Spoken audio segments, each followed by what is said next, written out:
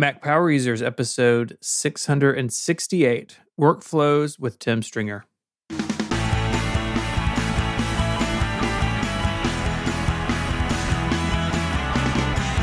Hello and welcome back to Mac Power Users. My name is Stephen Hackett, and I'm joined as always by my friend and yours, Mr. David Sparks. Hey, Stephen. How are you? I am good. Happy Thanksgiving, my friend. Thank you. You as well. I always enjoy this time of year. It's good. And we are joined by a very special guest. Welcome back to the program, Tim. Oh, thanks very much. It's great to be back, and I'm definitely a long-time listener. It's always nice to add my voice to all the wonderful things that are shared on MPU. Yeah, Tim Stringer is the guy behind Learn OmniFocus, but also you've got quite a few other projects on the internet. You're active in the community. We see you on the MPU forums all the time. And just one of my favorite nerds, Tim. It's so great to have you back. Yeah, thanks for that, David. Yeah, it's really, really great to be here. And yeah, I really appreciate the MPU community, not just the podcast, but the online forums are, I think, one of the best places on the internet to hang out. Yeah, we've got a lot to talk about with Tim today. But before we do, just real quick, I'd like to point everyone to the Nonprofit Productivity Summit. I'm one of the speakers in it. It's being run by a Mac Power Users listener, Mike St. Pierre, really nice guy, and he's really dedicated to helping nonprofits be more productive. So he's got the website nonprofitproductive.com. If you go to the summit, you can see there /summit. It's free, December 6th and 7th. Lots of smart people there. Tiago Forte, myself, a bunch of other great nerds. Mike Vardy is going to be speaking as well. And I think it's just a really good option if you're running a nonprofit company and you want to get a little help. I'd recommend checking it out. I really like the work Mike's doing and just wanted to give him a really shout out before we get started today. Also today on More Power Users, Tim is a guy who's been using Macs for a long time. Stephen is a guy who has nearly encyclopedic knowledge about all Macs, it seems like. So we're going to go down a little trip to Apple history today for the More Power Users listeners. So stay tuned for that if you're a More Power Users listener. By the way, that More Power Users subscription, right now, it's on sale. Right, Stephen? It is. You can go to giverelay.com and you can get 20% off an annual plan of any of the Relay shows. But More Power Users, of course, is listed in there. You can buy it as a gift for somebody, or you can purchase it yourself with the coupon code 2023 holidays. But all the information is on there. 20% off an annual plan, and it runs until December 17th. So don't delay. Yeah, check it out, gang. And if you're getting this on Sunday, there's just one day left for the sale on the Mac Sparky stuff. Just go to the site. We'll put a link in, but 20% off field guides and labs memberships, but you literally only have 24 hours left. So go check it out if you're interested in that. Tim, I mentioned earlier, Learn OmniFocus. So Tim was one of the early adopters of OmniFocus as a power user and sharing knowledge on it. And now you've been running that site for 8 years. Congratulations. Yeah, thanks very much, David. It's, the last time I was on Mac Power Users, I think it was the day after Learn OmniFocus launched. So it's amazing to still be going strong all these years later. Yeah, sorry we didn't get you back sooner. That's an oversight on my behalf, but but it is great, and I'm a member, and I love what you're doing over there. And you're also doing some Masonic consulting and just generally helping people become more productive with their technology. And I would recommend anybody that's interested in OmniFocus, go check it out. He has just a constant stream of good information there. But Tim, I'm assuming you've updated some of your gear in the last 8 years. What are you driving these days? Yeah, so my main Mac at the moment is an M1 MacBook Pro, the 13-inch. And I'm thinking of upgrading whenever the M2 models come out for maybe a 14 or 16 or something like that. But in the meantime, this is just working really well. It continues to serve me well. I've also got a late 2015 iMac, which is kind of sort of a sidekick. I have it over to the right, and it's a bit like I've heard you, David, talk about how you use your 12.9-inch iPad Pro as a dashboard. I'm essentially using my big 27-inch iMac in that capacity. And usually I have 4 quadrants, depending on what sort of things I want to be tracking. and then I can just glance over and see what's happening. Maybe I'm leading a live session on Learn OmniFocus, or I just want to monitor something that's kind of happening on the sidelines. That's proving to be still a great computer all these years later. Okay, that's kind of interesting, like a status board, dashboard as a separate Mac as opposed to an iPad. Obviously, one benefit is that massive screen, right? You're getting so much more screen real estate that you can use. Are you using universal control? I mean, do you have two keyboards? How are you controlling that second Mac? Usually with universal control, and that's been an amazing addition to macOS, because sometimes I forget that I'm actually using two Macs because it's so seamless to just move the mouse over to the other one and start working over there. But the only sort of caveat there is sometimes on my main Mac, I'm logged into the Learn OmniFocus user because I have a kind of a whole sort of created reality there that I use for OmniFocus demos and training and things like that. Yeah. And as soon as I'm on another account, I lose the universal control. So I need to have a separate keyboard and trackpad on standby that I pull out if I'm in that mode. I feel like a lot of people, listeners included, are not aware enough of universal control. So that's a feature that got added last year. And for a new feature, I feel like it's been remarkably stable. And I'm using it with an extra 12.9-inch iPad. I've got it below my big screen. And then I've got, like I said, like Tim was saying, my status board there. But like sometimes messages come in and whatnot, and it's just, for whatever reason, I'll just respond to them on the iPad. And all I have to do is drag the mouse down to it, and that activates it. And then I can use my Apple keyboard just like it was connected.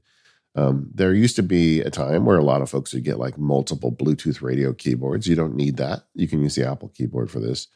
And of course, it works with other Macs, which Tim is doing. So if you've got a desktop Mac and you've got a laptop sitting next to it with the lid open, you can drive them both. I just feel like there's a lot of uses for that that people may not think of. Like the one that stands out for me is if you're a road warrior, if you're in a hotel room and you've got some spreadsheets you're looking at while you're writing an email or whatever, you could put an iPad right next to your screen. You could mouse right over to it, drive it with your keyboard, but also have your Mac running at the same time. I just find so much use for this. Stephen, do you use universal control at all for your setups?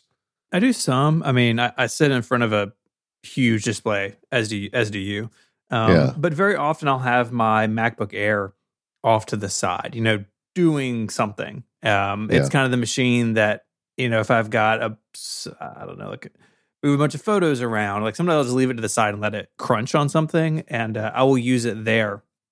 And on the occasion that I use my iPad mini as a secondary display, I'll do that as well. But it is very cool. And what Tim is running into is the fact that it looks at what Apple ID you're signed into. And I think all three of us, as people who make things on the internet, I as well have a fake account that I log into for like some screenshots and things, and it has its own Apple ID. And it is funny how quickly you forget of like, oh, this isn't the account that I think I'm logged into. It'll get you for sure.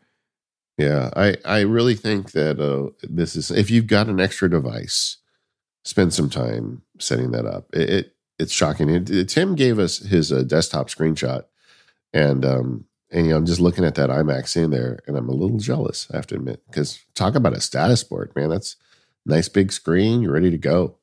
One other thing Tim mentioned is he's going to be upgrading to M2, and he's looking at the 14 and the 16-inch. That we hear from so many listeners that are struggling with that decision. And I thought, while it's on the table here, Stephen, you went 14, I went 16. Mm-hmm. What are your thoughts now that you've been driving the 14 for about a year?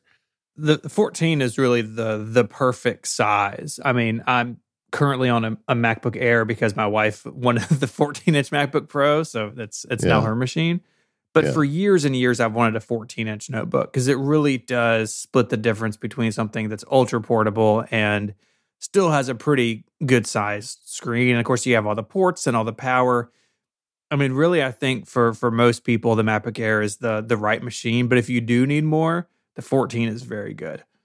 Yeah. And for me, the 16 really served me well when I didn't have an office for a while, because that extra screen real estate was really useful.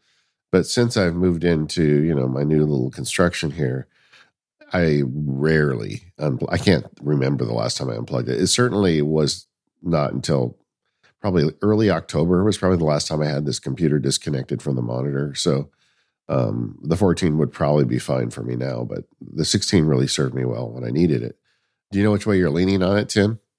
I kind of waffle on that. I think I'd probably go for the 14 just for portability, but yeah, I'm definitely like yourself, David. I don't tend to take my existing MacBook Pro away from the desk very often. So it's, I think it's, especially with the introduction of M1, the decision about getting a desktop for power versus a laptop for portability got much more fuzzy. And I think laptops offer, even for someone like myself who's doing a lot of video editing and things, are still far more power than I need.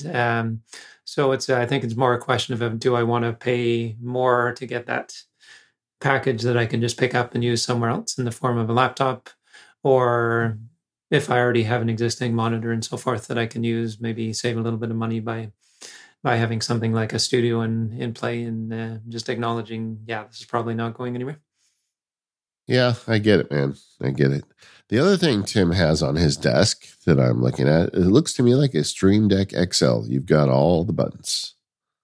Oh, yeah, no, I'm a huge fan. I've had this for, I guess, years at this point, and it's hard to imagine using a Mac without one of these. And especially in certain circumstances, if I'm doing like a live session or something and I don't want to be focused too much on the technology, I just want to focus on the people who are there, for instance. I don't want to be fumbling around and trying to remember keyboard shortcuts. It's so much easier just to press a button on the Stream Deck and have something happen, whether it's triggering a shortcut or a keyboard maestro macro or something like that. It also serves as a visual reminder of what mode that I'm in. So I've got like one for communications, for finance, for Learn OmniFocus. So if I'm in my Learn OmniFocus one, for instance, the path of least resistance is all of the stuff to do with Learn OmniFocus, which is the mode I want to be in at the moment. If I'm looking at my finances, that's where my focus is. So it's not only giving me that visual reminder, but it's giving me that easy path to make progress in whatever area that is. Yeah, and guys, I don't want to go down this rabbit hole too far, but I got a new Stream Deck this week. Oh boy. Yeah, they came out last week with the Stream Deck Plus, and it is it's pretty fabulous, honestly. It's a different design than the standard Stream Deck. Rather than having like rows and rows of buttons, like my Stream Deck XL has, I think, 32 buttons. This one only has 8, but they're larger sized, which makes them really useful for displaying data on them. The usual Stream Deck buttons are pretty small. But what's interesting is it has a touchscreen and 4 dials on it. So you can set, like, if you're doing video stuff, I know, Tim, you've got a key light here on your desk. You can set the key light to a dial, so you can change the temperature and the brightness of your key light with a little dial. And the dial also you can press it in to push it. So I've only been using it a few days, but I've already got it set up to do scrubbing and edit work and ScreenFlow, and I've got it doing all kinds of like handy stuff. You can use it as a volume dial. You can use it to control Apple Music and stuff like that. And I just did a video for the labs with initial impressions and usage, but this thing is pretty awesome. And it fits really nicely right next to your Stream Deck. In fact, I'm looking at Tim's desk, and I think there's room for one right there next to it to the left. I'm definitely very tempted. Do you see this as something that would replace the Stream Deck XL, or is it more of a companion device? For me, it's definitely a companion, because like the Stream Deck XL, like when I open apps like OmniFocus, Apple Mail, whatnot, that thing just lights up with a whole button set that does lots of things for me. The Stream Deck Plus only has 8 buttons, which would not be enough. But the tactile idea of buttons and displays, and the larger buttons, because I've always felt like there's a lot of plugins for the Stream Deck that like show you the time and the CPU usage and whatnot, but they're just so small. They're kind of hard to read. I feel like there's something to this for that. It's definitely a want it, not need it thing, but I am going to be using the heck out of this thing. I foresee Stephen Hackett getting one once I start sharing some screenshots with him. I feel like I'm going to tempt you into buying another Stream Deck. Probably. That's how this works. But yeah. So Tim, we've talked about the Mac side of things. What about iPad and iPhone? Yeah, so I'll start with the iPhone. I just I was on day one, I received the iPhone 14 Pro Max, and I upgraded from an iPhone 11 Pro Max, so it was quite a big step in terms of features and performance. I was already used to the form factors. There wasn't much of an adjustment there. And my iPhone 11 Pro Max has become a webcam. I use that with Camo, and I also use it for doing demos for Learn OmniFocus. So it's still earning its keep, and just really loving the 14 as well. Just in some ways, it doesn't. When I first started using it, it didn't feel dramatically different from what I was used to. But then with things like the digital island and the always on display, and certainly having more sort of power and performance around the camera, it would be pretty hard to go back at this point. I've really got to enjoy all those new additions to the platform. Yeah, I feel like we're just now here at the end of November really seeing what the dynamic island and the live activities can do. I mean, I've got a handful of apps that support them and that I use them on a regular basis, but this will continue to grow, I think, over time as developers kind of figure out what makes sense for their apps in this new paradigm. Because these live activities are like, they're kind of notifications, but they're also status. Like, it's sort of a new thing. And so it's one of those times, and we get this every once in a while in the Apple world, where the hardware and software come out and do something, and it takes a while for the ecosystem to catch up. So I totally agree with you. When I got mine, I was coming from a 13. It's like, oh, this isn't drastically different. And then over time, I've kind of learned to appreciate, and I'm now really enjoying some of these apps that take advantage of what it can do. And that dynamic island, I think, is really Apple at their best, where they take something that could have been seen as an eyesore, like this kind of hole in the screen, and they turn it into something delightful, is the word that keeps coming up. And it's not gimmicky in any way in my experience. It adds a touch of convenience and kind of whimsy to the device, which really just adds to the enjoyment. One other thing you do, Tim, is you use the Logitech vertical ergonomic wireless mouse. And this is a mouse that stands still, but has, I believe, a trackball on it and allows you to control it. That's the one, right? The ergonomic one is on the trackball, I believe. This particular one I actually move around on the desk. Okay. But I find it, first of all, it's a very natural position to hold a mouse. Having a flat, traditional kind of flat mouse does put a bit of kind of stress on the wrists, and this one just puts it into kind of like a position you'd be in if you were shaking hands with someone. It very much feels like that. So it just feels very comfortable in the hand. And there's something about it where it hardly seems to require very much desk space, because there's something kind of precise about the tracking that I think really works well. I don't think I've ever seen that one before. I had mistaken it for the ball mouse, but this is one I'd never realized even exists. It's got how many buttons does it have on it? Let's see. It's got the backwards and forwards. There's one on the top. There's one on the wheel. It doesn't have as many as some of Logitech's other mice. Yeah. But I do have it. I find in some ways I prefer that, because too many buttons can add complexity. I remember the very first Apple mice when they only had the one button, and Steve Jobs was adamant about, don't give people more than one button because they're going to click the wrong one.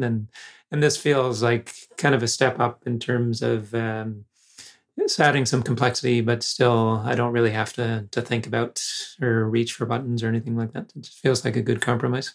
Yeah, as much as I like automation and macros, I've never found the mouse to be a good vehicle to trigger them. So even the few times I've had mice with extra buttons, I rarely use them much. Just to add to that, one thing you can't see in the photo is I actually have a trackpad over to the left as well.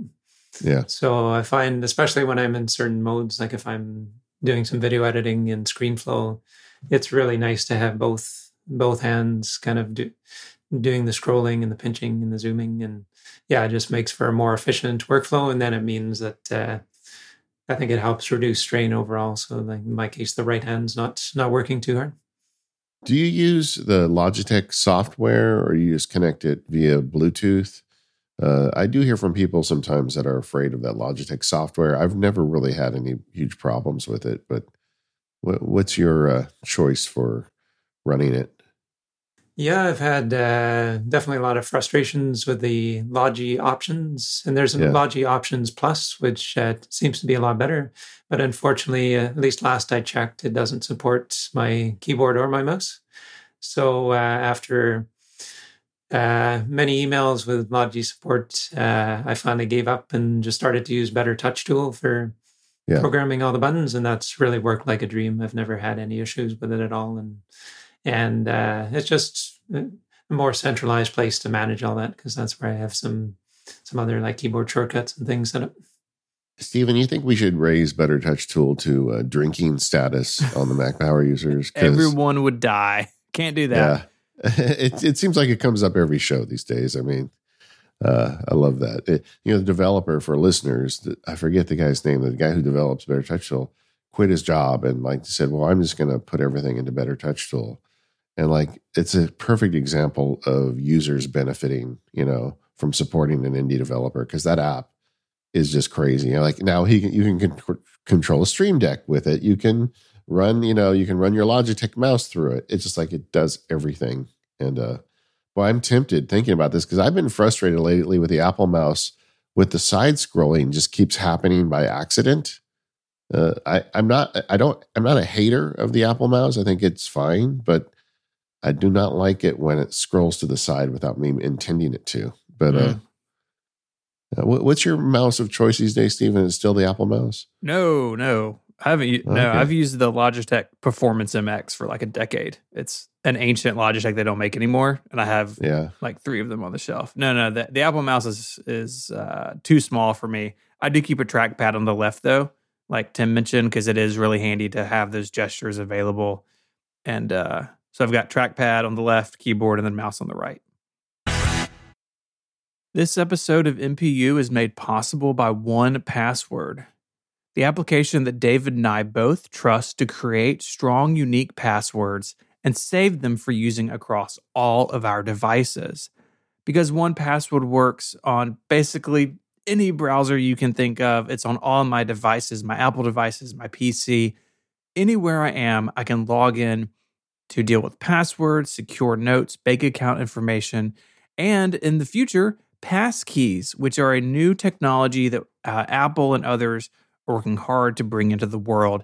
And 1Password has passwordless support in their vision for the future. They are part of the alliance that has made this possible.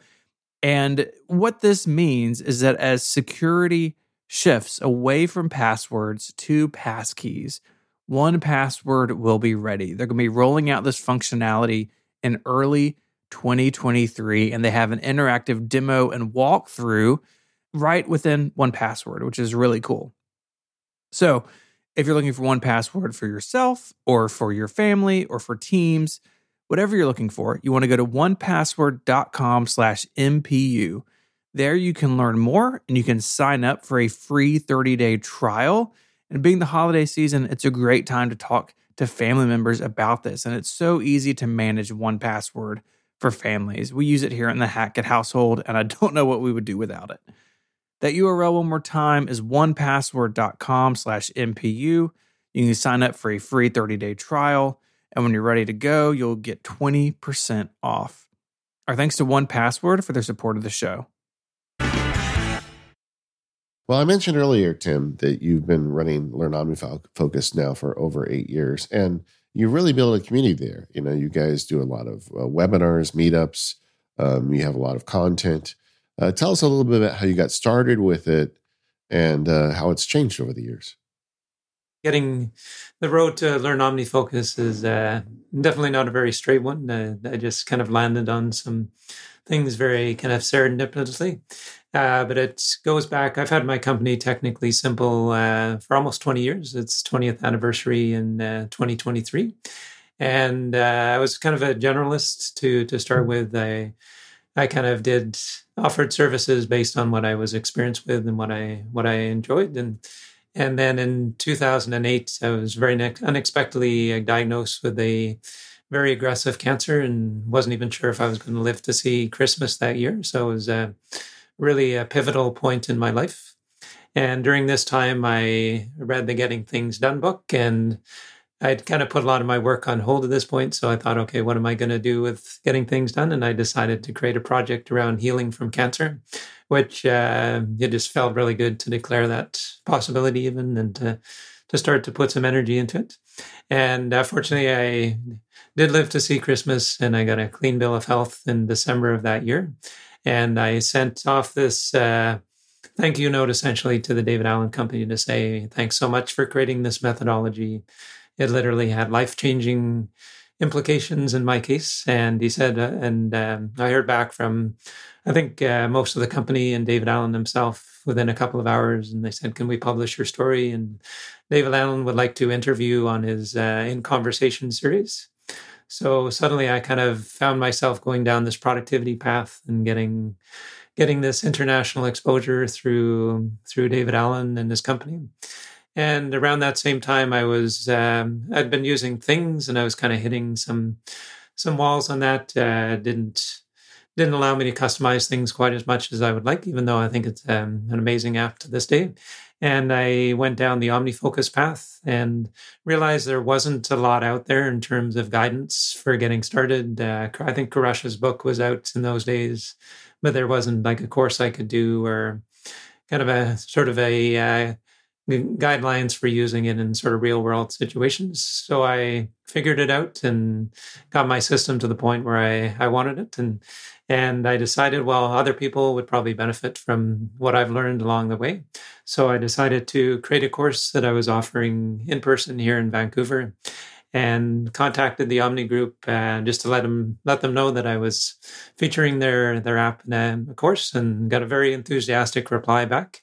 And they said, okay, can we send a couple of people up from Seattle, and we want to film your course and interview you for our first customer stories video. So I was very happy to oblige. We had a great day here, and they put together a great little kind of mini documentary once they got back to Seattle. And it just kind of went from there. I got exposure through that video. I was a speaker at that OmniFocus setup. I know you were there as well, David, and Merlin Mann and Mike Vardy. Karash was there as well. So it's kind of one thing led to another, and I was getting requests from all over the world for people wanting help with their OmniFocus setup. And I realized there's no way I could possibly keep up with the demand. And I just found I was kind of repeating myself too, and be like, oh, I wish I had a video to talk about this, because we don't have time during our session to get into this level of detail. So in 2014, I unveiled Learn OmniFocus, not sure if there'd be enough interest to sustain a membership-based site, but I at least wanted to give it a try and see what the response would be like. And much to my surprise, people have joined from 88 countries. We have a really, really thriving international community to this day. And it's not, in some ways, the site is not about OmniFocus. OmniFocus is a focal point for the site, but it's really about teaching productivity skills and, helping through the community, helping people gain guidance. And the one thing we all have in common, regardless of what country we're in or work we do or anything like that, is we all have this tool, OmniFocus. So we've got that touch point. And it's just been, I sort of fell into this work, but it's been just an incredible 8+ years, and really excited for the future as well. Yeah, it is really more than OmniFocus. Now, were you using Kinkless GTD before OmniFocus, or did you come in after the app had released? I never used Kinkless GTD. Yeah, OmniFocus 1 was out by the time I got around to using it, which would have been around 2010 or so. So it's been about 12 years now. Yeah.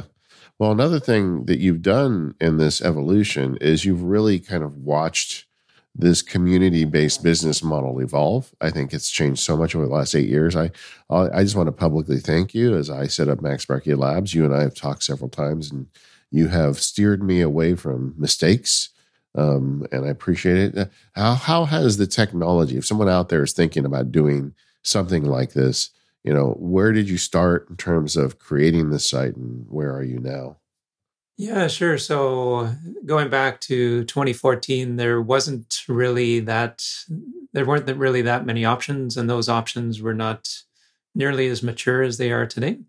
And I went with WordPress for the site, which in hindsight was a really good move because WordPress has come a long way over the last 8 years, as have all of the plugins that I use to run the site. In those days, there was, I think it was fairly new when I started technology called WooCommerce, which is owned by Automattic, the people behind WordPress.com. And there was another third party that had just started to roll out a subscription-based platform.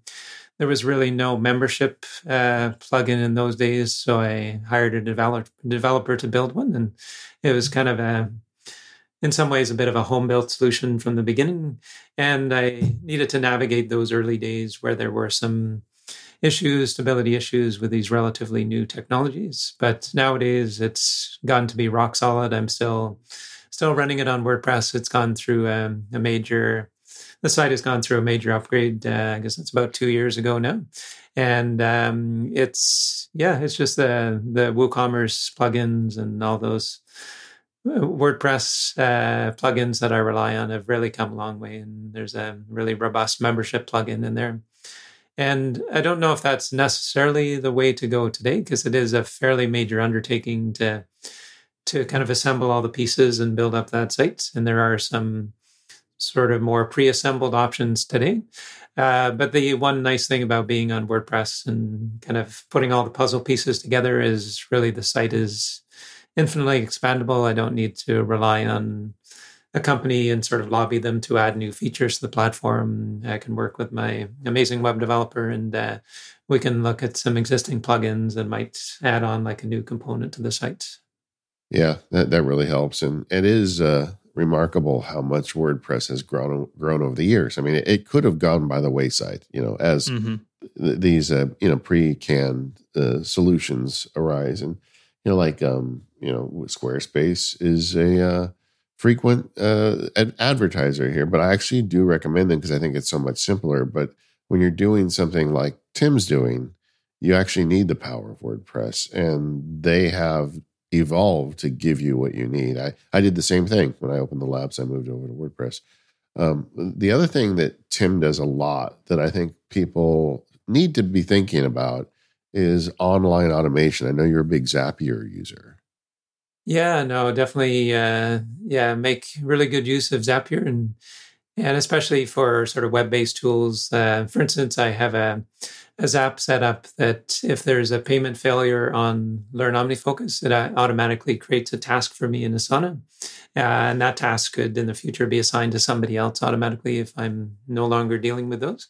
But just the fact that all this stuff is going on automatically and it's kind of keeping an eye on things for me. And similarly, if there's a new order that comes into Learn OmniFocus, it gets logged in a Slack channel, so I can just kind of see those things scrolling through, and just kind of helps to really bring a sort of dynamic quality to the site, and just allows me to keep an eye of what's going on without having to get too sort of manual about digging in and looking at the different systems within the website and so forth. So I'm already using Zapier, and I'm sure I'll come up with many more use cases in the future. But it's been a real boon in the sort of web-based online space.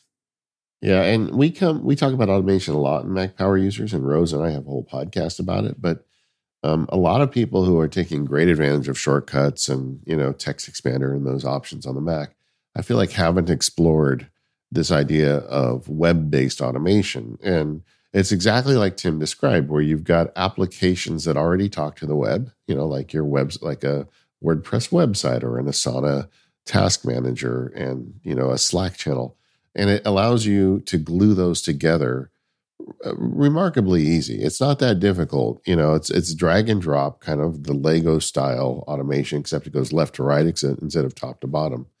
And Tim has chosen Zapier, but Tim, I know there's others out there, Matter, If This Then That, and some other options. How did you land on Zapier as your choice for this?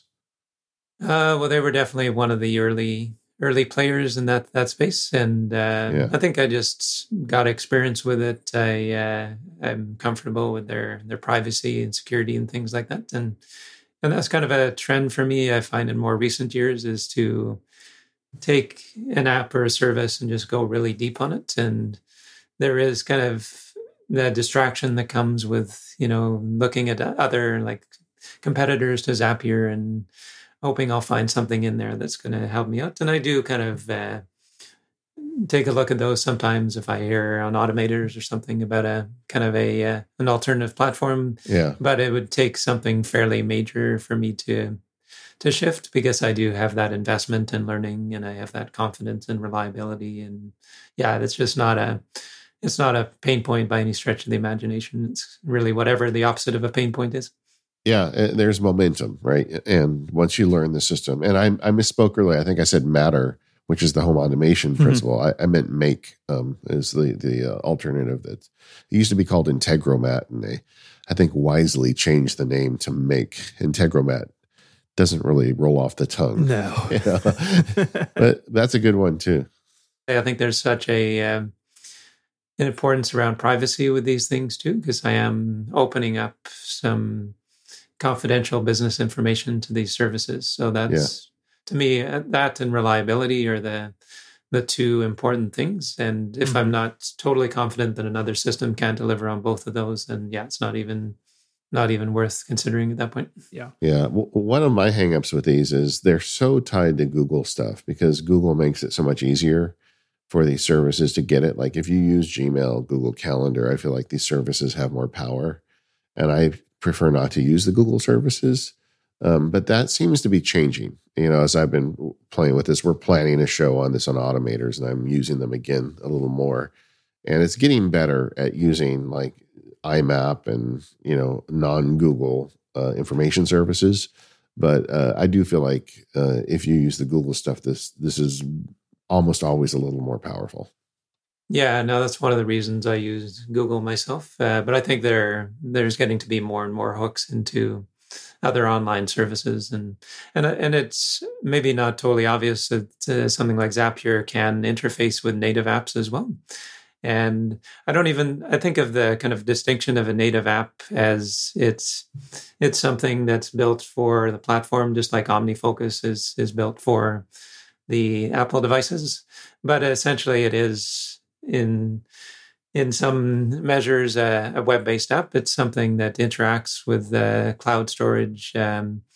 It's something that it's fairly limited at the moment, but you can feed things into OmniFocus through that OmniFocus mail drop.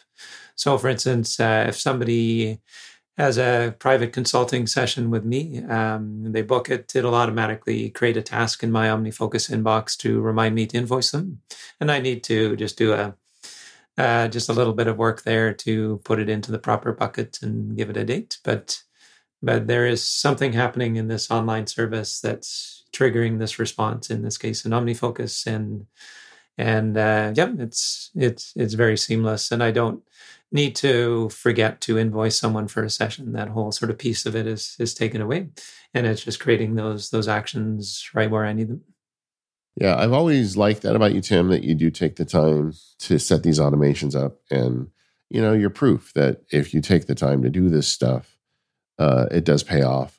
And the nice thing is the way these things kind of pile on each other. I mean, a lot of people will say, well, I don't want to learn this automation because, I'm only going to do this once in a while and I don't think it'll pay off. But stuff like on web-based automation, once you learn how something like Zapier works, the learning curve is fairly shallow.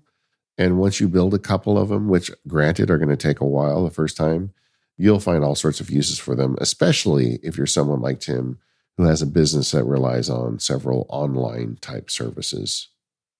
Yeah, totally. And even if it's something that triggers once in a while, there's that kind of peace of mind that comes from knowing that there's some automation that's running on the web that's going to give me whatever alert. So, for instance, if I do have an email with a billing inquiry, I want to make sure I deal with those right away.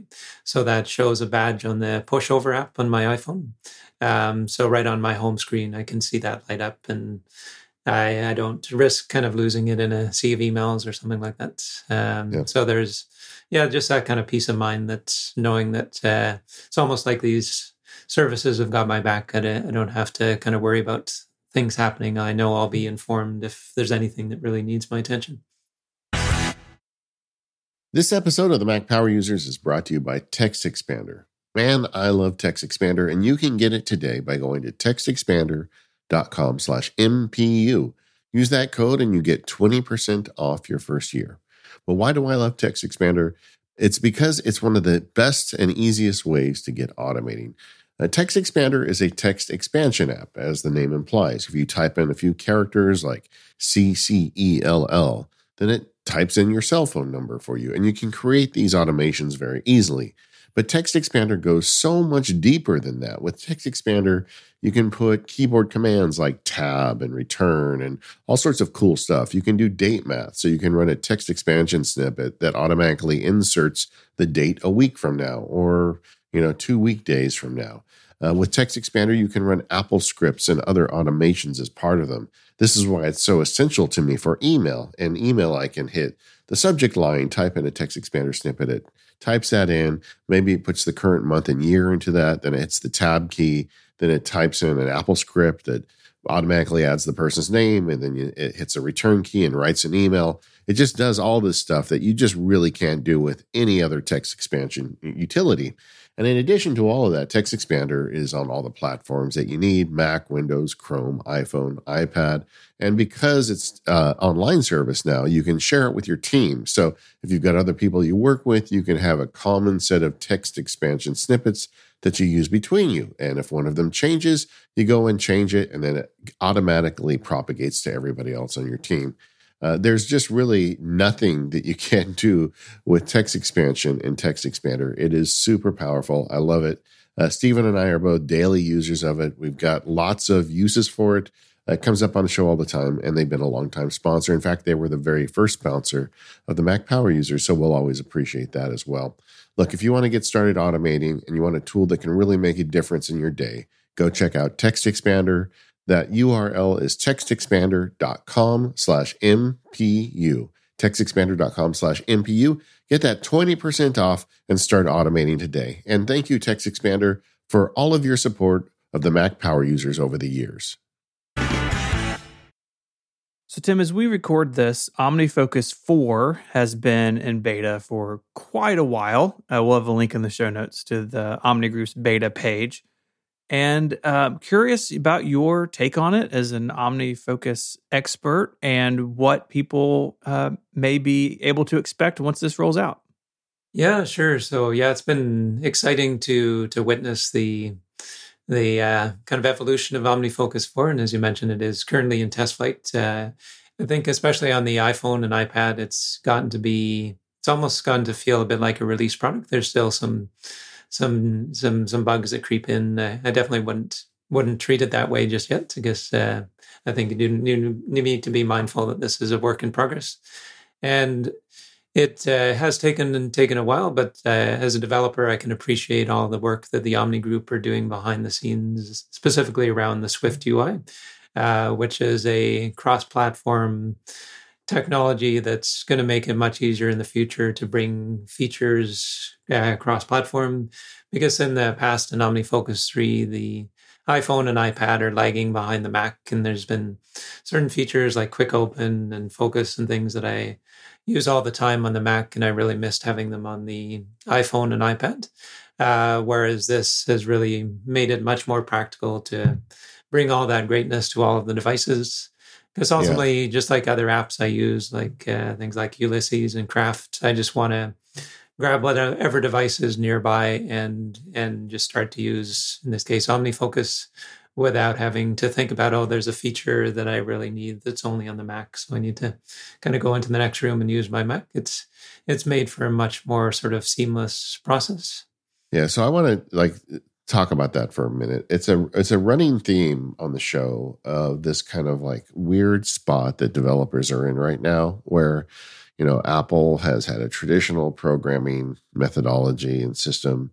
It's UIKit on the Mac and AppKit on the iPhone. The iPhone AppKit was developed, kind of in the more recent era where UIKit goes all the way back to, the origins of Mac OS X. But they're moving on. And, Swift UI was announced a few years ago.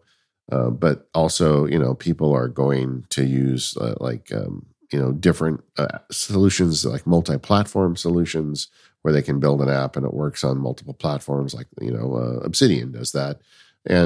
But none of them are really in a very mature state right now. So people are like giving the developers a hard time. It's like, well, you made this thing that's not really Mac native, or you're using UIKit, which is what is Mac native or the future of Mac native, but it's not fully baked yet, so it doesn't give you all the features. I feel like developers are really in a catch-22, no matter which way they go.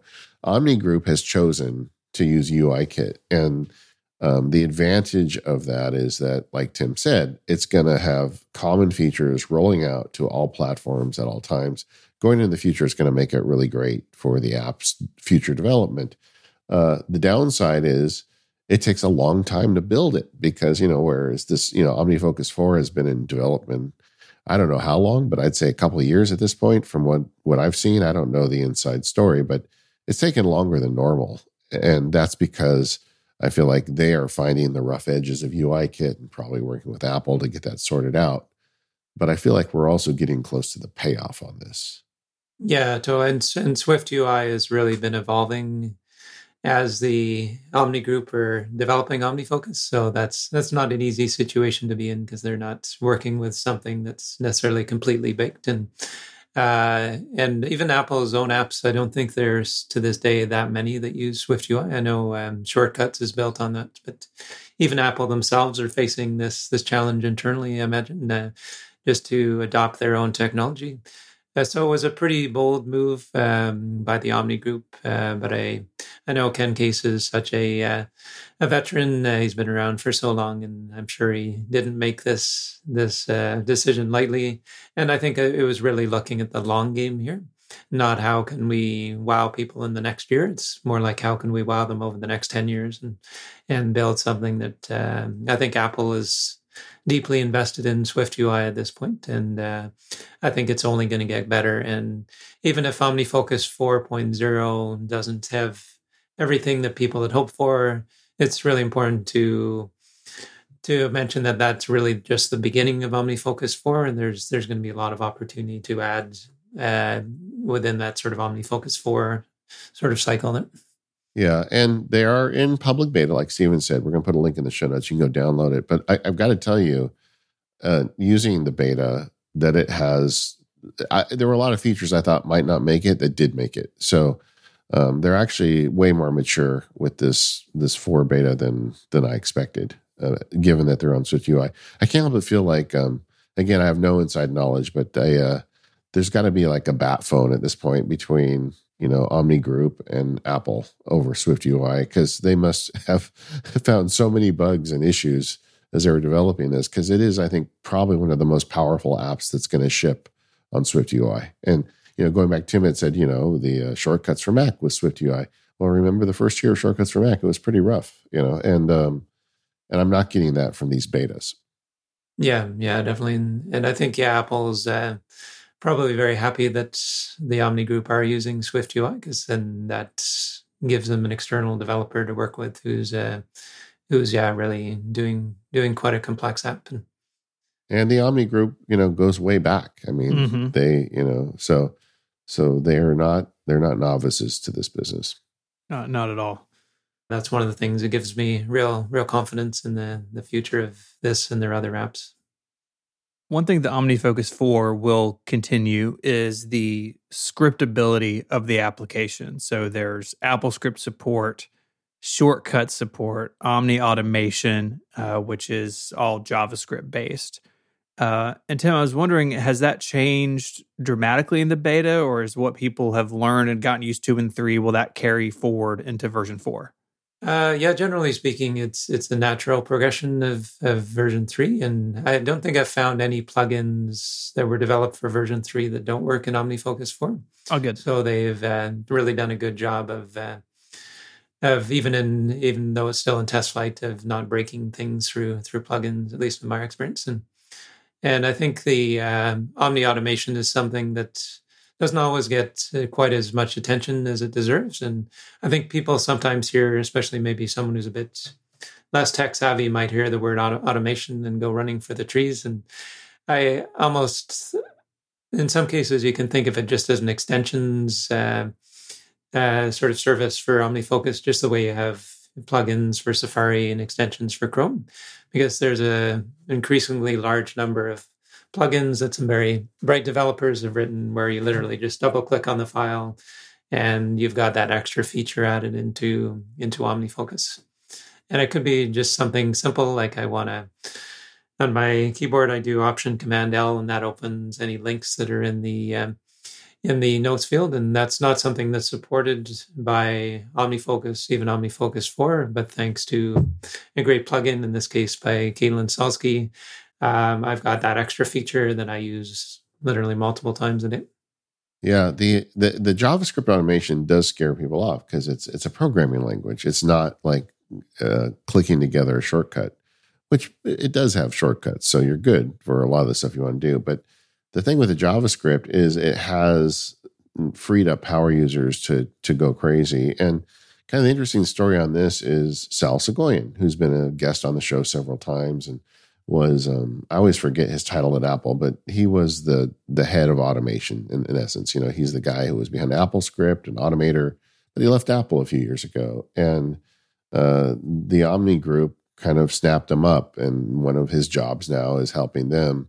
And he was the driving force behind this idea of JavaScript automation. The advantage of that is that unlike AppleScript, which is only on the Mac, JavaScript can be run on the iPhone and iPad as well as the Mac. So all the automation generated through that stuff runs on all of your instances of OmniFocus. And what it does is it gives you the ability to create new features in the application. Like if you just, like Tim was saying, Caitlin made a script that did a feature that doesn't exist in the app. I've got several that I run the same. And Sal, one of Sal's interesting, things he's about is trying to turn your voice into an operating system. That's always been, I know he worked on that when he was at Apple, and now he's working on it outside.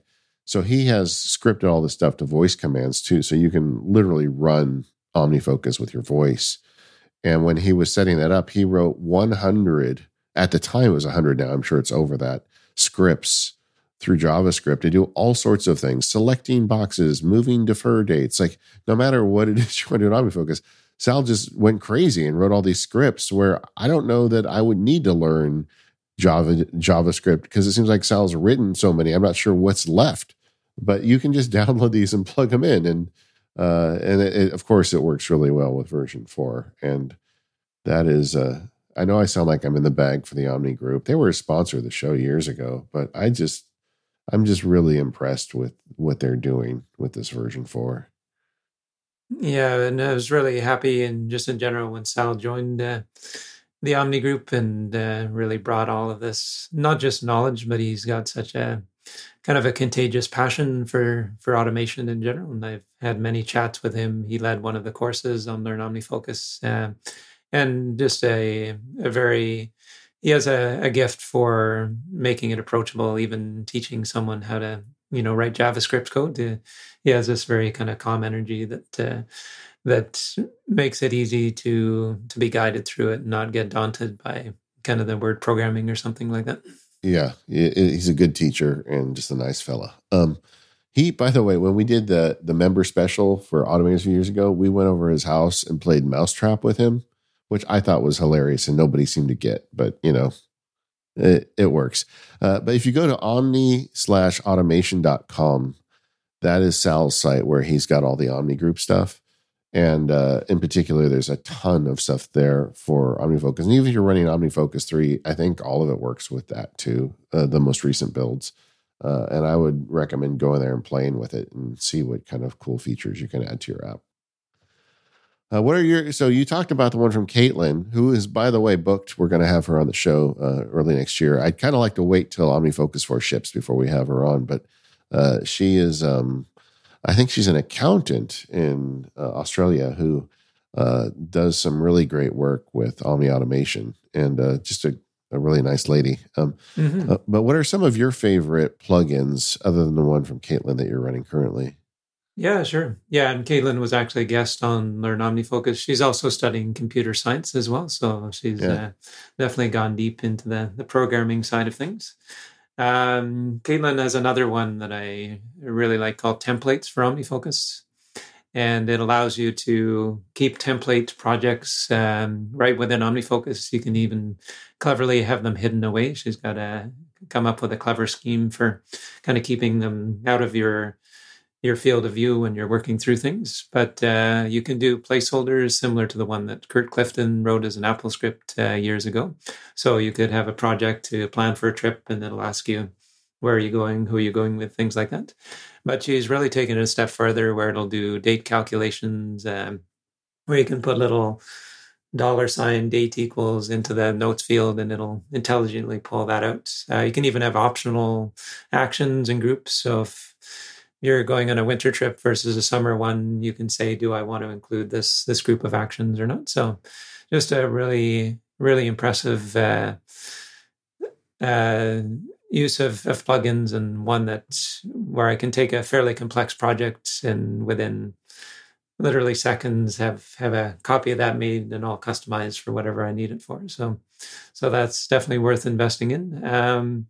There's one called Task Date Controls. It was written by one of the support people at the Omni Group, and Christian Y. That's a good one. That's right. Yeah. So you can again just tie a keyboard shortcut to add one day to the defer date, or one day to the due date, or something like that, or 1 week, and that's one that I use all the time. Yeah, I had written Apple scripts for all that stuff, and I just tossed them all in the trash when this came out, because this is so much better and faster.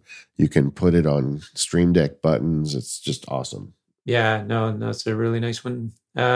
Josh Hughes as well has a couple of plugins for toggling tags. So if you want to just turn a tag on and off as the simple use case, and again, that could be tied to a keyboard shortcut. He's also written one called Generate Toggle Tag. So it's actually a plugin that creates a plugin, and you can point it to a group of tags, and you can say only one of these can be active at any given time.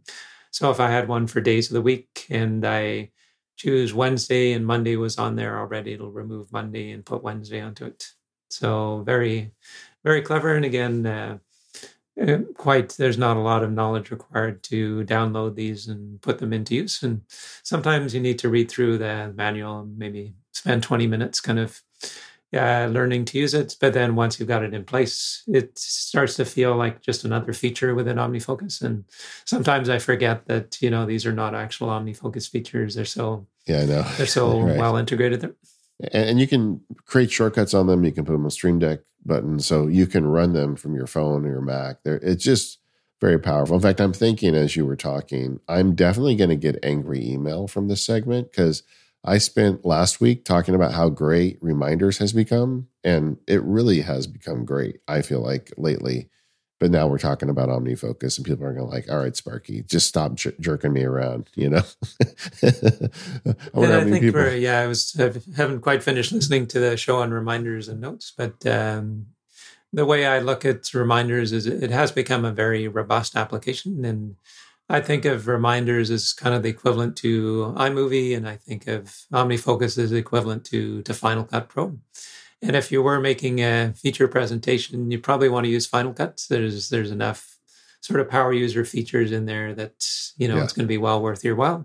If you're making even a corporate video or something like that doesn't have a lot of complexity to it, then iMovie could be more than adequate and might actually be a much better choice.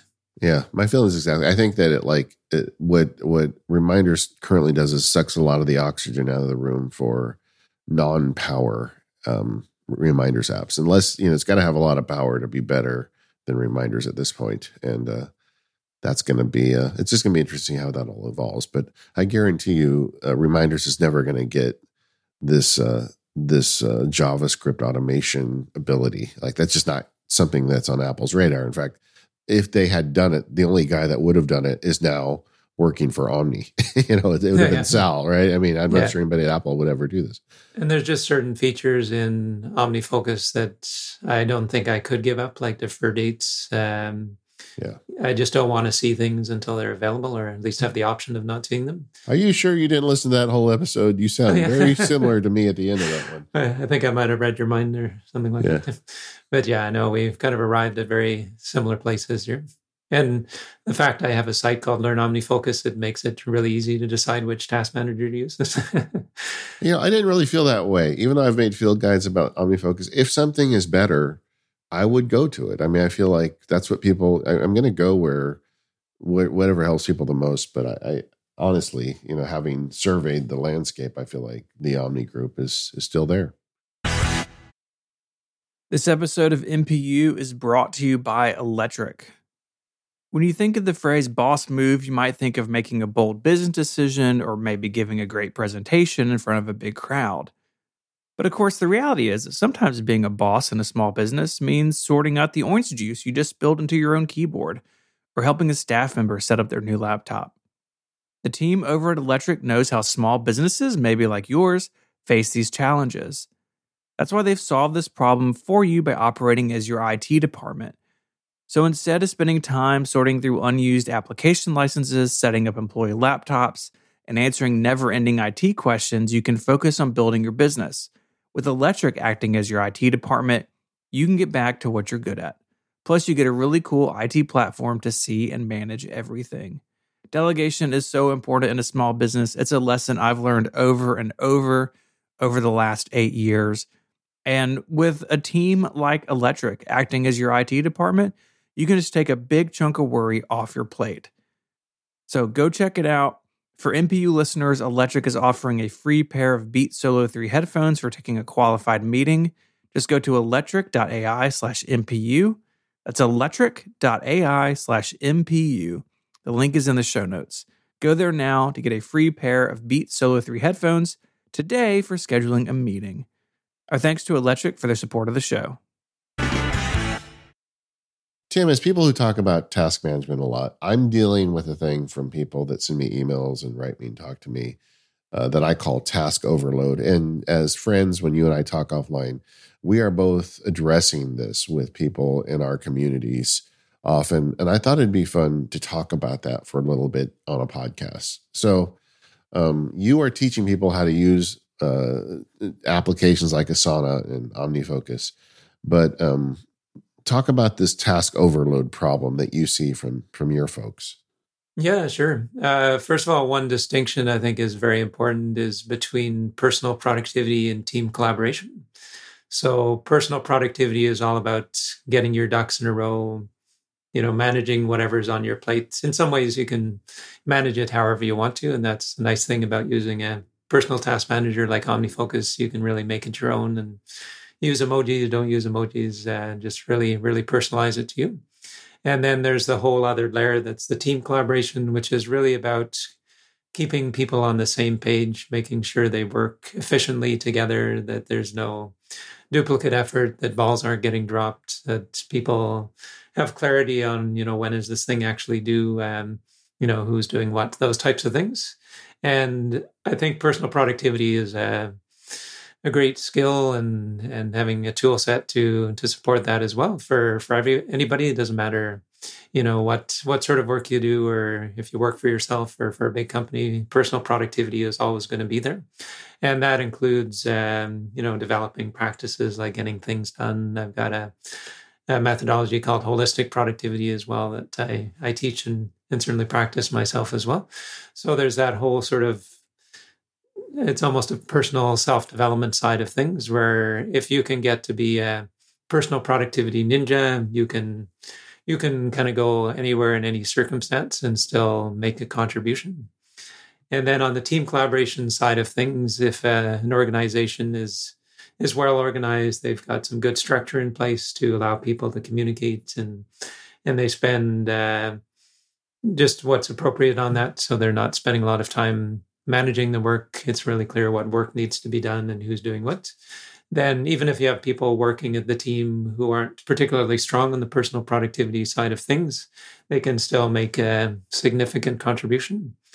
And I think the real sort of magic happens when you have personal productivity ninjas who work at a company, an organization that's got a great system in place to help everything be coordinated. And at that point, I think the sky's the limit. There's so much that can be accomplished. Yeah, but the problem starts, I think, when you start to explore these apps and you don't think through the holistic piece of it. Like, because a computer can track 10,000 projects doesn't mean that you should have 10,000 projects. And I feel like a lot of people get into this stuff, and you have the first kind of the light bulb goes off when you see how powerful it is and how much it helps you organize. You can run all the great JavaScripts and all this stuff. And then at the end of the day, you've got this unmanageable list of things. So you've got too many tasks and you're putting too much weight on the task manager, which is really two indistinct problems. How do you help people get past that? Yeah, I think it's really defining what is the purpose of the task manager. Is this a place where you park ideas or take notes on things? Is this a place where you make sure that you pay your gas bill, et cetera, et cetera? And I've found in general using, whether it's OmniFocus or things or reminders or Todoist, whatever it is, there needs to be a very clear distinction between sort of aspirational things and ideas and committed actions. So the way I approach this is I don't keep ideas and things in OmniFocus. I don't use that as a place to brainstorm. It's become what I sometimes talk about as a kind of a personal ticketing system. So when I assign an action or create a project in OmniFocus, I'm essentially creating a ticket for my future self. Just kind of the same way if you were having problems with your computer, you might open a ticket with IT, or if you needed support from a software developer or something like that. So just like a support team can only handle so many tickets, as an individual, I know I can only handle so many tickets on the personal productivity side of things. And I do want to keep those ideas. I'm definitely a real ideas man. I'm always coming up with ideas, but I purposely don't keep them in OmniFocus. In my case, they'll go into Craft. And then I can play with them. This goes back to actually an early MPU episode. I think it was called Baking Ideas, if I remember correctly. I just love ideas. That. Yeah. Cooking ideas. Okay, I was close. Yeah. But I just love that idea of taking a seed of a thought and incubating it and playing with it without having any sort of commitment to doing anything with it. And that's how I tell the difference. If it's in OmniFocus, then I've got an intention or a commitment to taking action on this thing. If it's sitting as a node in Craft, then it's kind of like it's in the sandbox. I can play with it. I can give it away to somebody else. I could take a piece of it and do something with it. I could just drop it all together if I decide it doesn't have a lot of value in the future. So this is really pointing to how essential it is to have a note-taking app. Okay, let me interrupt there and just illustrate what I think you're doing is why it makes so much sense. Is I believe that collection of ideas and judgment of ideas are two separate things. And quite often, a mistake you make is trying to combine them into the same step. We have lots of ideas that later we decide are bad ideas. But if you incorporate it into an OmniFocus project with the inception, I think there is a bit of mental blockage with rejecting the idea in general. So what you're doing makes so much sense. You're putting it into like an incubation pot, and whether or not that actually becomes a project is going to require a separate thought process. And I believe anybody who's trying to combine those things is asking for trouble. Yeah, totally. And I think OmniFocus, as much as I like the app, I don't find it's a particularly good app for brainstorming and planning and things like that. That's really getting to that more sort of left brain sort of way of thinking to say, okay, I want things at this point defined as a specific action. I want to just go to my today perspective and get down to work. I want to do all my creative work in an app that's really sort of more designed for sort of play and experimentation, things like that. Exactly. And so one step we've got here is separate notes from tasks. I think that's a good tip. And when it comes down to do those tasks, then having that rich assortment of notes, I find sometimes it feels like I'm at least halfway done on a project because I've been collecting ideas on it for the last 2 years, and there's a certain ease that comes once I do move into action. But that sort of playing with those ideas didn't feel forced at all. I was doing it in a much more relaxed sort of setting. Yeah, and so you're doing that in Craft? Mm-hmm. Yep. Okay. I'm definitely Craft right now is where it's kind of the hub for increasingly pretty much everything in my life. Like I have a Craft note for the car. I've got one for Mac Power users. I've got one for this specific episode we're doing. My air conditioner gets a Craft note. Like it's just having a sort of a touch point to say, if I have some information on the car and I just got the user's manual, I want to drop it in. Actually having a place to put that, as simple as it may seem, is kind of life-changing in a way, because all of a sudden I have a place to interact with that piece of my life, knowing that I can find it. And then if I do need to take action in that area, then I've got this sort of wealth of information that I've gathered very organically, in some cases over many years. Yeah, truly PKM. Same thing. I do something similar, but I split it between notes and Craft, but that's a whole nother discussion. But yeah, it makes sense. Do you link those then to, if you make an OmniFocus project, do you link them together? Yeah, totally. And I'll typically use Hook for that, just because it makes it so, or Hookmark as it's called now. Yeah. Because it just makes it so easy to create those links. And one feature of Hookmark I really like is I can have a Craft note, for instance, and then I can say hook to new OmniFocus action. So that puts an OmniFocus action in my inbox. And if that's more than an action, then I just do Shift Command 1 or the Shift exclamation point, and that turns it into a project, which is still linked to the document in Craft. And then I'm off to the races. Within seconds, I've got an action or a project that's ready to go, and I've got very easy access to all that information. Mm-hmm. Yeah, that was one thing we spoke about last week, really missing from Apple's ecosystem. If you're all in on notes and reminders, linking these things is a little more difficult.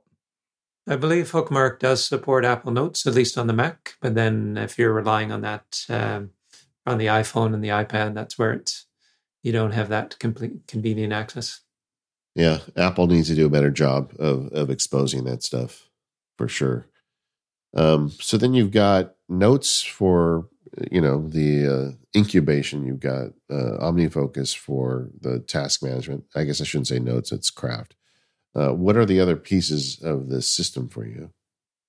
Fantastical on the calendar side of things. And those essentially are the three main apps for my personal productivity side of things. But then when we get into the team side of things, that's where Asana has been an app service that I've been using even before Asana was officially a released product, so that I really kind of got in at the ground level with the work they were doing. And there was something about it that really drew me in right from the beginning. And I continue to be a very avid user. That's a big part of my business too, is helping teams of people make good use of Asana. And in some cases, that also means helping somebody who's got all kinds of tasks that are for other people, get them out of OmniFocus and into a collaborative system. Because that's one thing I found working with clients over the years is they'll use a personal task manager essentially to manage other people's lists. They've got all these agenda items they have a whole bunch of waiting for. And the problem is the person that they're working with, they don't have visibility into any of that. So that's where, if something is of kind of shared interest, I think it's really essential to put it into some sort of a shared system, whether it's using Apple's tools like Notes and Reminders, or using a really a really professional tool like Asana if you're doing more sort of complex, sort of corporate type things. Okay, so this gets people into trouble though, because they're like, well, wait a second, I've got two task managers, I got to look two places. How do you break that up in a way that's logical for people and doesn't cause those types of conflicts?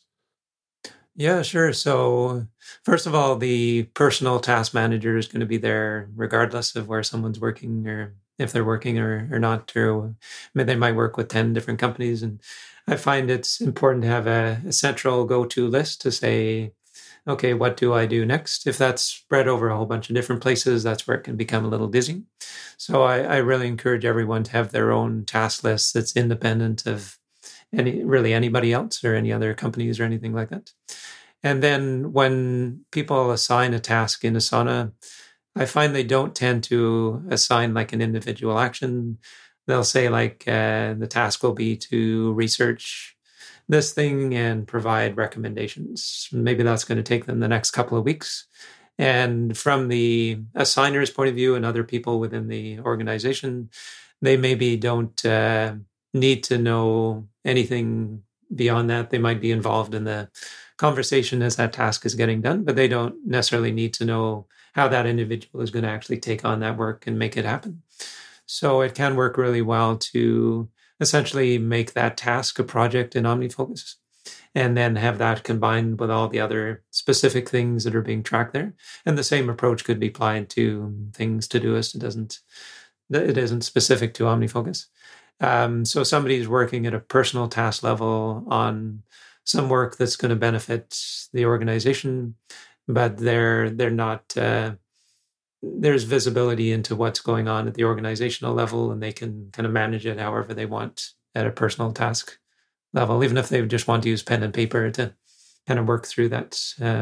I just kind of want to put exclamation points because you're saying so much good stuff. But I think when you're doing this, the trick is the collaborative stuff is results, not steps. Like, know, you're collaborating with somebody. It's like, okay, I need you to get the ball to this yard line, but I'm not going to tell you exactly how to do it. And then as a team, we're looking at what your next goal is.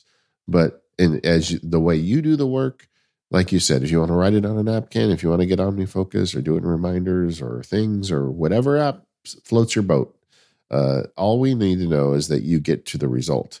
And then for me, the work I do, my results are going to show up there as well, but you're not going to see my individual steps. And I think that's the trick if you're going to have two of these. Don't try to put the details in both systems or you're going to make yourself crazy. No, I'd say avoid data duplication if at all possible, because as soon as you have two pieces of data that are supposed to represent the same thing, it's just a matter of time before you have conflicts in there, and it's going to create confusion. I think another thing too is using a solution like Asana means the conversations can be had within Asana in the context of the tasks and the projects that are being done in a collaborative level. So it avoids, even in Asana themselves, they virtually use no emails for internal communications. It's pretty much all done within Asana. And then there's the other piece too, is there's a project management term called the source of truth. And it's so important that people be on the same page in terms of who's doing what and by when it's being done. And if that changes, it really needs to just change in one place. If the engineering team thinks that something needs to be ready by the end of January, but the sales team decides they want it in mid-January and they forget to tell the engineering team. And I've actually run into these issues in the past, and it's incredible how much unnecessary stress that they can create. Versus saying this is when we're delivering, it's shared between all the people involved. And if something does change, they'll get notified and they can have whatever conversations need to be had to get people back, in agreement on when things are happening. So where does the calendar component fit for you? Really, the calendar is about, what am I doing when, whether I'm on like a Mac Power Users interview as I am now, or I've got time blocked off to make sure that I am ready for the Mac Power Users interview. So it's really a combination of the two.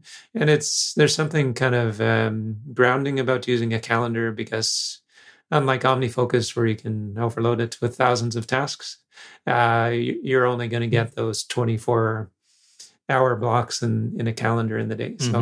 So it's sometimes it's just about saying, okay, I've got a lot to do. I'm going to block time off for the most important things, and then I'll actually know how much time I actually have left over. And that's going to determine, what goes on to lists and OmniFocus and so forth. Tasks are infinite. Time is finite. That's the difference. Yeah, exactly. Yeah. So when people approach you at Learn OmniFocus and they're like, Tim, you've taught me so much. This is working great, except I'm overloaded. Now I look and there's too much in here. I feel like I'm not getting anything done. How do you bring this back to them in a way that they can work on the stuff that's most important? So when I work, especially with people one-on-one, the very first thing we do, and this is pretty much non-negotiable at this point because I think it's an essential piece, is to do a mind map of the person's areas of focus, so Horizon 2 in GTD speak.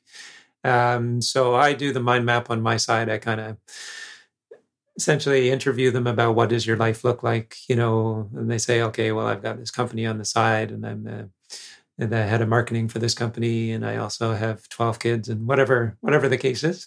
And essentially what that areas of focus mind map represents is an umbrella of everything that they need to manage within their systems, both their personal and their collaborative systems. But I think especially on the personal side of things.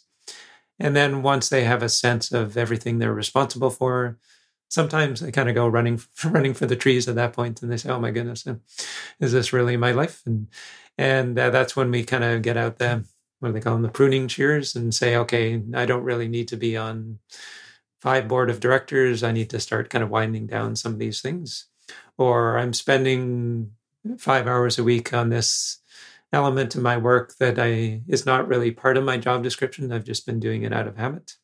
So there's kind of it's in a way sort of hitting the pause button, looking at things objectively. So they're getting to a place where they have kind of a reasonable responsibility load, I guess you could say. And then naturally, as they have the sort of appropriate amount of responsibilities, then the task overwhelm and the calendar overwhelm are going to tend to drop away. They'll be maybe more mindful of what they commit to, what they take on. Remember a couple of years ago when there was that ice bucket challenge and everybody got all, into the pouring ice buckets over their head? I don't even remember what it was for, but it was like a thing on social media. Right around the start of the pandemic, I think. Yeah. I feel like we need an ice bucket challenge go viral for our commitments. I think a lot of people, if we could just pour a bucket of ice over our head with our commitments, maybe it would make everybody happier.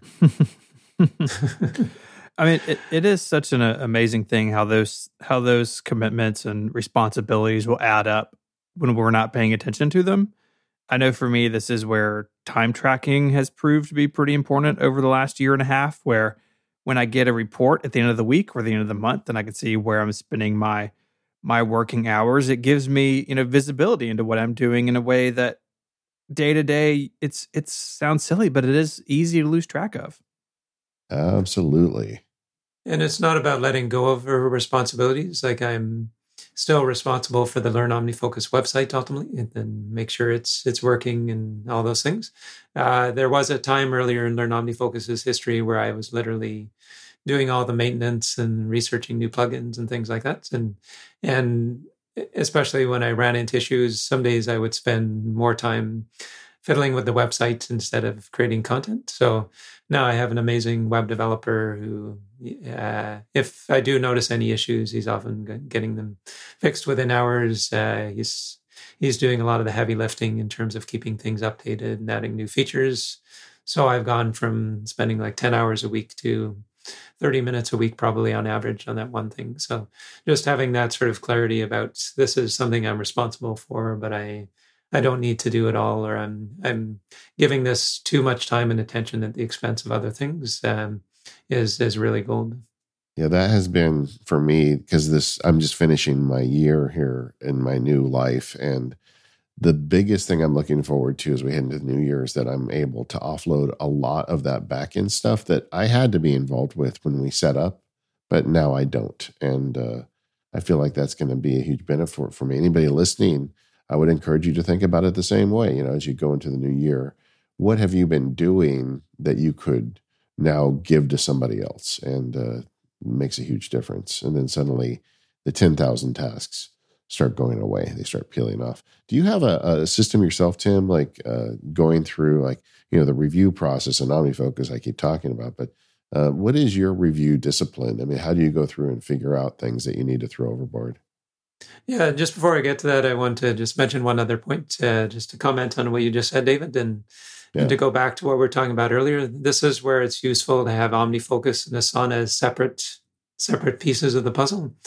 Because if there's some work to be done, let's say there's an issue with the website, I'm at that decision point. Is this a task that I assign in Asana, or is this something that goes into my own OmniFocus where I'm the only person who's ever going to see that?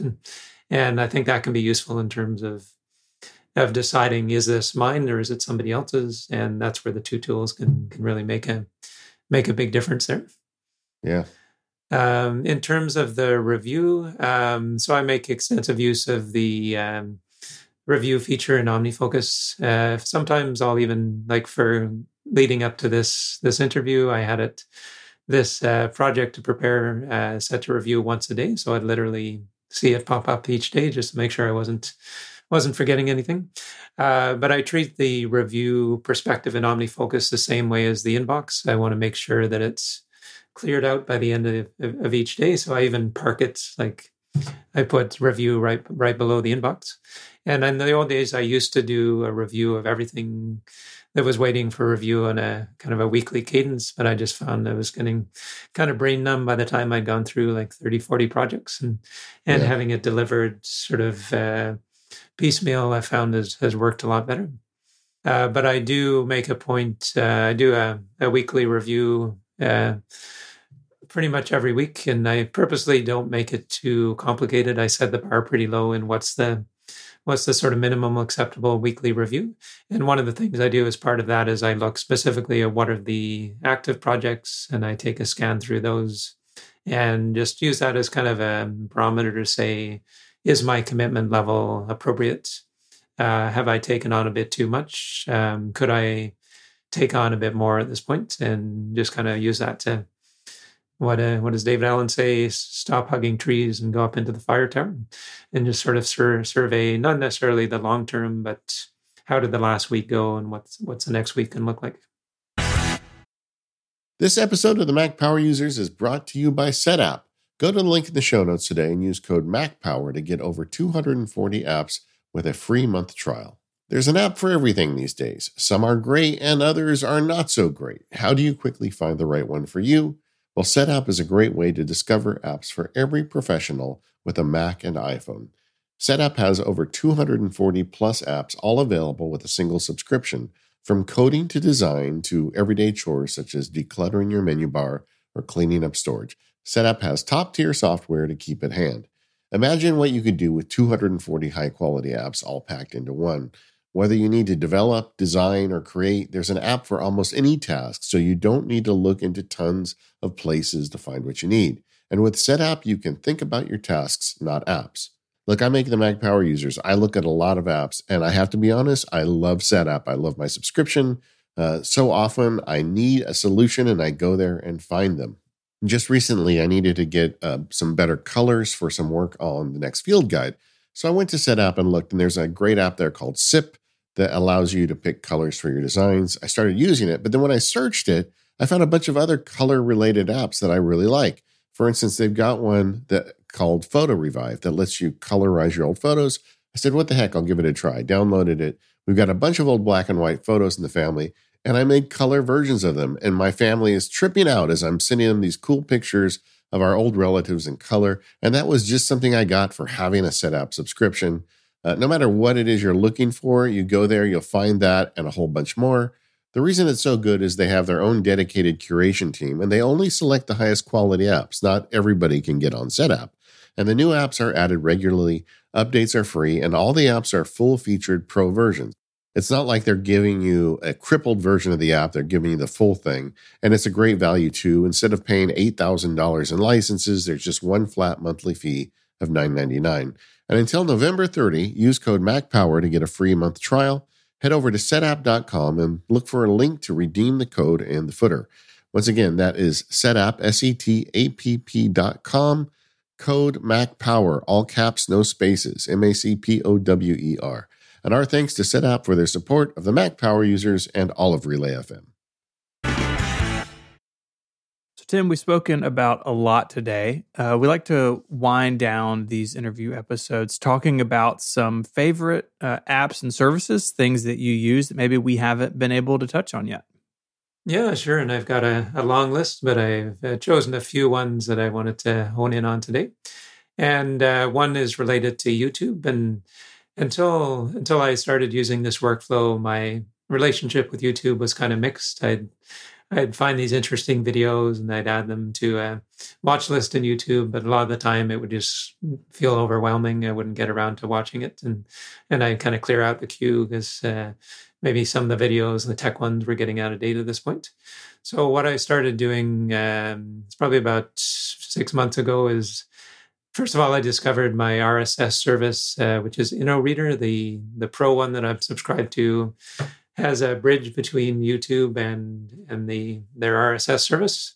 So the way I have it set up now is I'll go into my RSS reader, which is Reader, the REEDER, which I know has been mentioned on Mac Power users many times. In addition to seeing my RSS feeds, I've got a section in there which is for YouTube that lists all of the YouTube channels that I've subscribed to. And those are being pulled in automatically by InnoReader. So if I subscribe to a new channel in YouTube, that'll automatically pull it into InnoReader. And also if I unsubscribe from something, then that'll remove it from my RSS reader. So at that point, I have an intermediate step. If I see something, maybe the latest MacSparky video, and say, okay, I really want to watch this, instead of going directly into YouTube, I use an app called Play, which I think has been mentioned on the show before. It's available for the Mac, iPhone, and iPad. And what Play does is it essentially assembles playlists for YouTube, which might seem a little redundant because YouTube already has this feature built right in. But what makes Play special is it makes it very easy to classify those lists. And it can even classify them automatically. So if MacSparky appears in the name of the video, then it'll automatically add a MacSparky tab within Play. So if I say, okay, I'm wanting to catch up on my MacSparky videos, I just open up Play. I look at all the ones that I've accumulated there, and then I can just play them directly from Play, open up YouTube, and it'll start playing. So it's a much more intentional way of managing the lists. I'm much less likely to get kind of sucked in by, what YouTube recommends next, and much more likely to be drawing from the sources that I've identified as really valuable and, great kind of signal to noise ratio. Yeah, I've been experimenting with something really similar. I use Feedbin and Reader, and I can just give Reader the URL to a channel in YouTube, and it just shows up as a source in Reader. And I put them in a folder so they can pile up down there. But it's something I'm playing with too, because I definitely have had similar struggles of saving things to my watch list, and then that thing is 1,000 miles long, or getting sucked into something that, that I didn't have the intentionality toward, but you look up and it's been 30 minutes. And so YouTube is really good at that. They are the best at it, maybe second only to TikTok. And so, yes, this is an interesting thing. And I feel like if you have a similar relationship to YouTube as maybe we feel like we have at times, using an RSS reader to consume YouTube is pretty great. And it also means I only have one place to go to see like the blogs I follow as well as the YouTube channels. To me, those have almost started to feel like the same thing.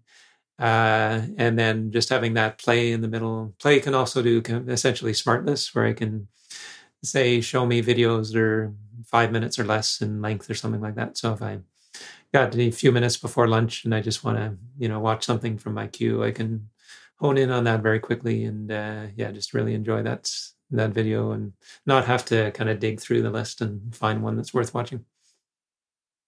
Good tip. You got any other apps that you like? There's a browser called Arc, ARC, that I started using recently. I think it's still in maybe a private beta. I'm not sure how easy it is to get on board, but it's a Chromium-based browser, so it's an alternative to using something like Google Chrome. But there's something about Arc that I really resonated from the beginning. They've really taken an innovative approach to the web browser. I think kind of turned it on its side, so to speak, quite literally, because there's no tabs across the top. They put them along the sidebar. But there's something. It's an opinionated design, is the way I would put it. Some people are going to love it, some are not going to be interested. But I like the fact that they are forming an opinion around web browsing and doing some things that I've never seen done in any other web browser. So it's not my primary browser now. It's one that I tend to run like web apps in, like I'll run Asana in Arc. My YouTube watching happens in Arc and things like that. So that frees up Safari to be used as kind of my general browser. And to make that practical, there's a great app called OpenIn, all one word, and it's available directly from the developer and was added to Setup a while back. And what OpenIn essentially does is it channels the request. So if I click on like an Asana link in an email, there'll be a rule in OpenIn that sends that request off to Arc, and so it'll bypass Safari and just take me directly where I want to be. So that combination of apps has just worked really well, and having, again, essentially an automation running in the background that redirects the traffic means it's started to feel very, very seamless. Yeah, Arc is really interesting. I do like the idea that people are trying to experiment with the browsing apps, because it does feel like all the big players are making different flavors of the same ice cream. Yeah, definitely. One feature of Arc that I have it up on the screen as we talk now, is I can press Command S and that'll hide and show the sidebar. And so looking at the Google Doc in front of me, all I see is the Google Doc with a nice colored background around it. There's no plugins exposed. There's no tabs, anything like that. And it just takes me into a really nice focus mode. And then if I do want to go somewhere else, I just press Command S again, and there's the sidebar, and I can move to a different profile or one of my bookmarks or another tab that I have open, things like that. All right, the last recommendation you have here is Grammarly Desktop. And I definitely want to talk about that, because my relationship with Grammarly Desktop is pretty icy. I'm a Grammarly subscriber. I think it's a good service. It's the only grammar checker I've ever had any confidence in. But I have actually a Keyboard Maestro script that I fire off that goes to the web and puts the stuff in their web-based grammar checker. And the reason is, every time I've used their desktop app, it seems like it's just dog slow compared to the website. But you have specifically called out the desktop app. How are you using it, and how do you get around that problem? Yeah, so most of the time I'm not running Grammarly Desktop. The way I'll typically use it is if I'm writing an email, and I use this for pretty much all emails I send now because it's so convenient. I'll say, okay, I think I'm done with the email. I'm just going to hit, in my case, it's Shift-Option-Command-G for Grammarly. And that triggers a Keyboard Maestro script, which opens up Grammarly.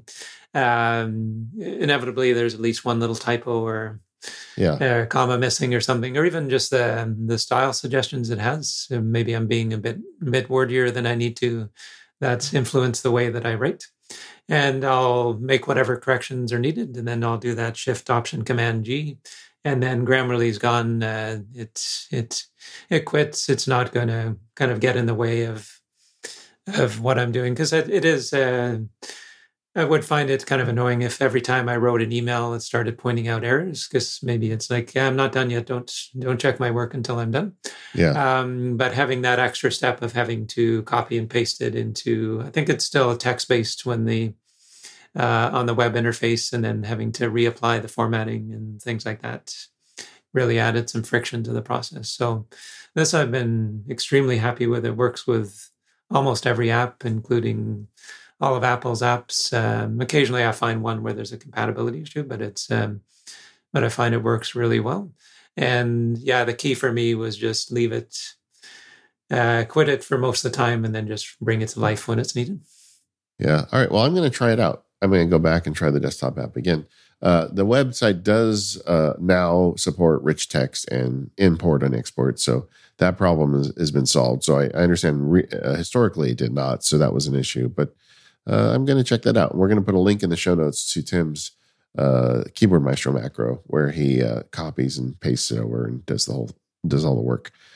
So you can check that out. But I'm a fan of Grammarly. Stephen, are you a Grammarly subscriber as well? I think you are.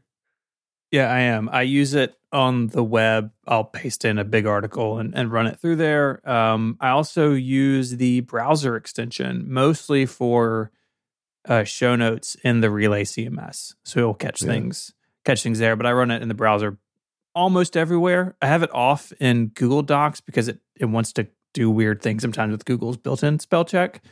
And like show notes aren't writing, right? It's an outline. It's okay if it's not perfect. It's just an outline. So, but yeah, it's I found it to be very useful over the last couple of years.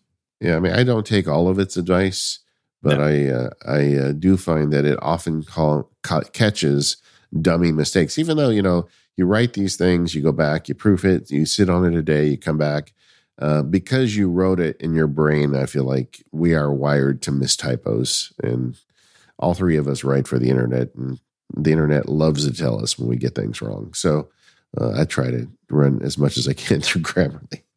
Yeah, I'm very good at spotting other people's typos, but not always as good about my own. Yeah, it's a sort of internal bias, I guess. Well, Tim, I love the intentionality you bring to your productivity, and I was really happy that you were able to come on the show. Sorry it's been so long. We're going to make sure that doesn't happen again. And I just want to congratulate you on 8 years of Learn OmniFocus, continuing to provide great content. You're an inspiration to all of us.